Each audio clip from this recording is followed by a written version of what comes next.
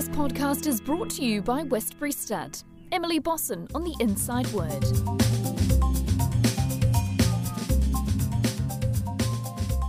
Joining me on the Inside Word this week, brought to you by Westbury Stud, is owner of Hypnos, who takes his place in the Group 1 Captain Cook Stakes this weekend. That is, of course, Ron Dixon. And Ron, thank you for joining us on the phone.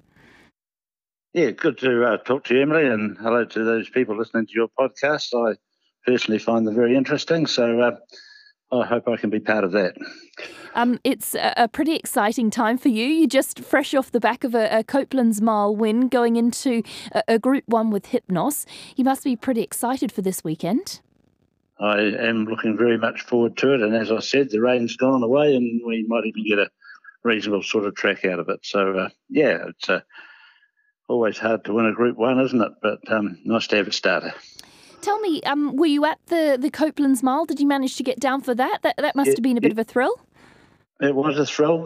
Fran and I went down there on the Thursday, I think it was, and it was on the Tuesday. Yep, and we stayed there for the mile, and it was probably not really to be expected, and it was a big thrill to win a race like that. What about the journey with this horse right from the start? Were you at the Karaka sales when it was originally purchased, or how did it all come about? With Roger, I normally have a look through pedigrees with him, and we throw maybe half a dozen or so horses around, and if we can find one in the right price bracket and be lucky enough to secure it, that's where we go. He's been pretty successful at being able to pick a horse on sort of confirmation and with a little bit of input with pedigree. We liked Reliable Man a lot, and we finished up with Hypnos, and he was a lovely looking animal, and as Roger always says, they're going to take a little bit of time, but we'll get there. And take a bit of time he has, but he did show you a good bit early, didn't he? Because he won his maiden.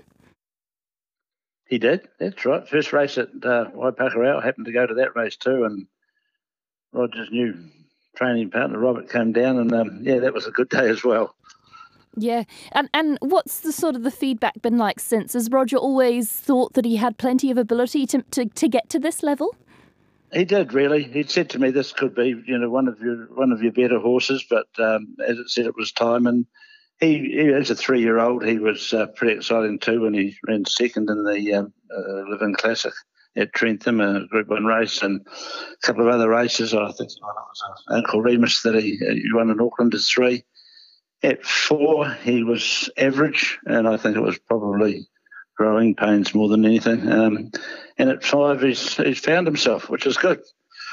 Yeah, that's exactly what you want, isn't it? And yourself, you talked about yourself and Fran being able to go down and watch the Copeland's Mile. It must be pretty special to share that with your partner. Tell me a little bit about both of your passion for racing. Where do I go? Probably from day one in 1970 at the Wellington Cup. That's where I met Fran. Oh, really? Yeah. So it was literally a relationship founded off racing. Well, it was a bit like that. She was there with some friends that I sort of knew and got talking to, and it went on from there. And I was always keen on my racing, and she was probably more keen on the fashion in those days that was happening at Trentham. And sort of in the early 80s, I sort of took a bit of a gamble after. We used to go to the Trentham yearling sales quite often, and I, along with a few mates, bought a broodmare in the sale ring, not knowing what the hell to do with it when we bought it. We think we paid $5,000 for a Hermes horse that we thought was a good breed. And a year or two later, after sending it to Imposing, which was a sire from a restored, we'd resold that for about $140,000. So from that day, I was hooked. Yeah, I bet you were. That's awesome. Yeah. How did it sort of develop originally? Obviously, you met Fran at the races, but how did you originally start going to the races? I didn't have really any affiliation. My family weren't racing people at all. I might have been lucky enough to get in the ledger stand at Wellington, where you had to be over 14 to get into the members' enclosure, but I might have seen Golden Galleon, I think, win a Wellington Cup, and great sensation in the 60s. But that was my lot. And then I probably always had a Bets or a Friday Flash in my pocket. And then I put my name down to join the Wellington Racing Club, and that took 2 years. Yeah, wow. So when you finally got it, it was a pretty prestigious thing to have. It was. It really was. There was a waiting list to join the racing club, and I think whoever nominated or seconded you, that's where you were put in the pecking order. And later on, I got on the committee of the racing club, and I was on that committee for 16, 17 years, and spent 5 years as vice president and the last 4 years as chairman or president of the racing club. So that sort of got the interest going with racing, and during that time we were lucky enough to have some really good horses trained by Roger. Yeah, speaking of those really good horses, talk to me about some of the highlights. Well, what stood out for you as, I say, your biggest thrill on a racetrack? Probably always the biggest thrill on a racetrack is winning a Group 1, and we were lucky enough to do that with Tethys and Cronus and Hades when he won the Derby, and they were all big thrills. But when I look back, probably one of my biggest thrills when Cronus was selected to represent New Zealand in Hong Kong. And that was pretty special, and we were sort of taken over there first class by the Hong Kong Jockey Club, and then Roger and Sally got the same benefits, and we took Vinnie Colgan over with us and Claire Weston Arnold, and the amazing thing was that they had the Australian horses in one particular sector, and we were alongside Sunline, who was the other one there, and the Australian horse was Melbourne Cup winner Rogan Josh. So it was just a real interesting time to be over there, and they took us to the track every morning in the cars and looked after us like royalty, really. And I think Cronus ran one of his better races. He only ran fifth, but it was pretty exciting times. Yeah, I can imagine. And there's also a Derby win in there as well, I understand? Hades, yeah, he won a Derby. He was another horse by Isabel, and I think Roger paid 30-odd thousand for Cronus when he bought him by Isabel, and that was the first crop.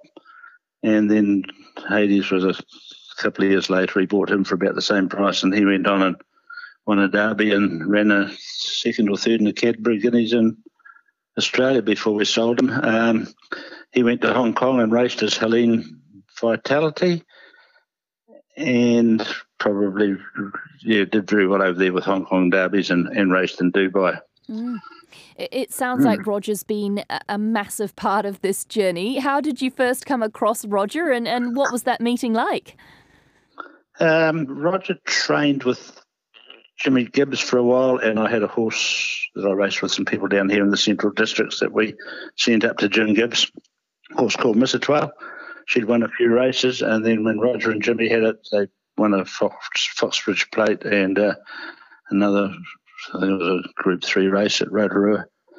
And then I met a guy when I sent a mare to March Legend, a fellow called Richard Gould from Patawa Stud, who probably is still a very good friend and one of the nicest guys in racing. Had a horse called High Interest that he'd bred. He got me involved with that, and we decided to take it over to Roger after he'd done a bit of a stint with Howie Matthews. And Roger won a Japan Trophy with that, Group 2 race. And a little time after that, I said to Fran, I think we should stick with this guy. He's an up-and-comer. At that time, he was working for Te Akea as a trainer. And so I think we'd better stick with this guy and get him to buy us a horse at the sales. He seems to know what he's doing. So we gave him some money, 20,000, I think, and said, go and buy us a horse. Yeah. And that horse turned out to be okay, I think. Yeah, he did. He gave us me $10,000 change when I think when his first start at Palmerston North, and then when I Avondale Cup Group 1. And probably 8 or 9 other races. So that was Tethys, and then probably I had my golden run. I think very, very lucky. We had our golden run with Cronus and Hades and another horse we bought from Westbury Stud, which didn't get a Greek name because Roger and Sally shared in the ownership of that with us, called Scusi. It was a Prince of Praise horse, and it was bred by Russell's wife, Leslie, who we had a lot of fun with. Ran second in a Thorndon Mile and ran third in a Brisbane Derby. And, we had an anniversary handicap at Trentham, which was good for me to be there winning the race like that. Yeah. Especially on the committee. Yeah. Where do the Greek names come from? Is that just a theme you started at the start that you've continued on, or does it have some more meaning behind it? Probably by chance. The first horse that Roger bought us was by Kings Island out of Equatorial. So I think the kids were around with us these days, and we got to see if they could find an island on the equator. And that happened to be the island of Tethys. And after it was so good, we thought, well, Tethys was also a Greek god or goddess at that time. So we thought, we'll just continue that run with Greek names. And then we went to Cronus and Hades, and we had a few more after that, and Hera. Obviously, this one, Hypnos, which is the god of sleep. Yep. And I've got another couple coming up in Roger's stable with Greek names. That sort of takes me on to my next question. How many horses do you have at the moment? And are there any exciting ones we can expect coming through? Well, I'd like to think so, but they all haven't been winners, Emily. There's been a couple that have been duds. And, I think we've been very, very lucky about there's been a few that have gone by the wayside, and you know what it's like in this game. Yeah. But I think the two that are there now, there's a 3-year-old by Ocean Park, and I've got a 2-year-old that by a contributor that they think a fair bit of. So I've got fingers crossed for those two horses at the moment. Why do you love horse racing? What about horse racing has you hooked? Certainly not the punting. I mean, I'm not a big bet. I like to have a bit of a dabble with my own horses, but I think probably it's very exciting. I find it something that people can't buy if you get a winner. It's pretty special if you get a winner and you can have all the money in the world and you can't go out and guarantee that you're going to buy yourself one.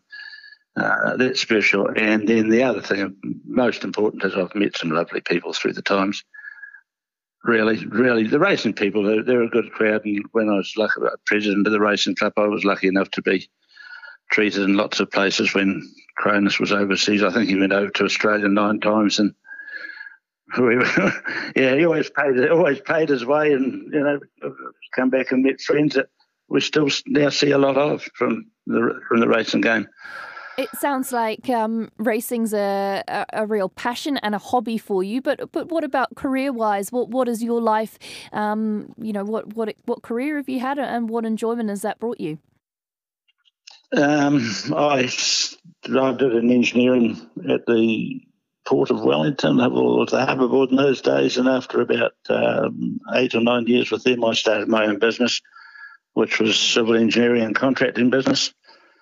I'm still involved with that business, really, and it's been good. It's been a good business, and as I say, if I'm still happy enough to get out of bed early in the morning and go there, I go.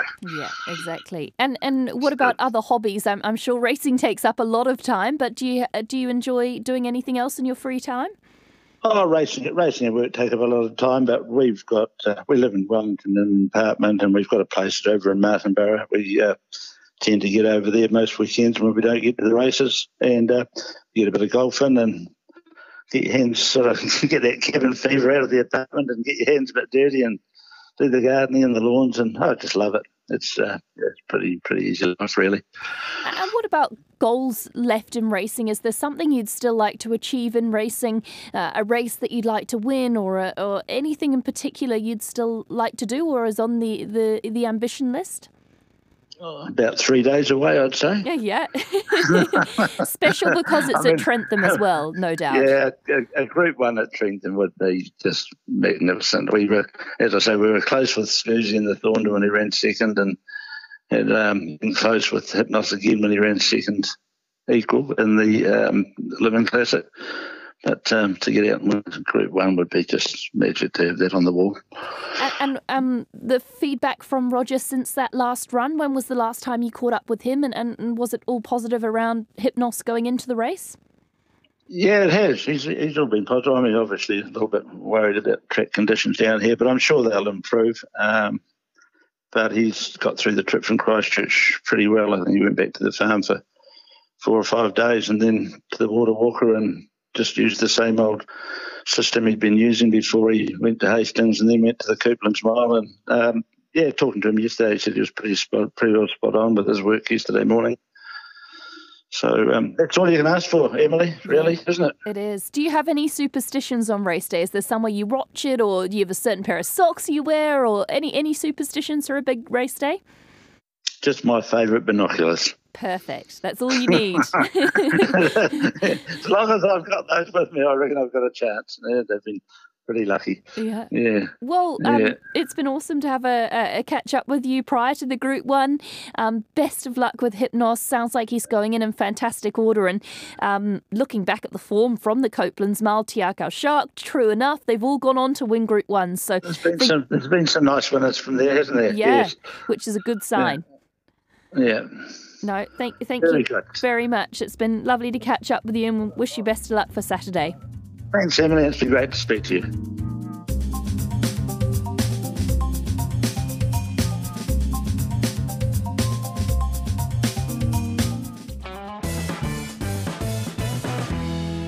This podcast is brought to you by Westbury Stud. Emily Bosson on the Inside Word.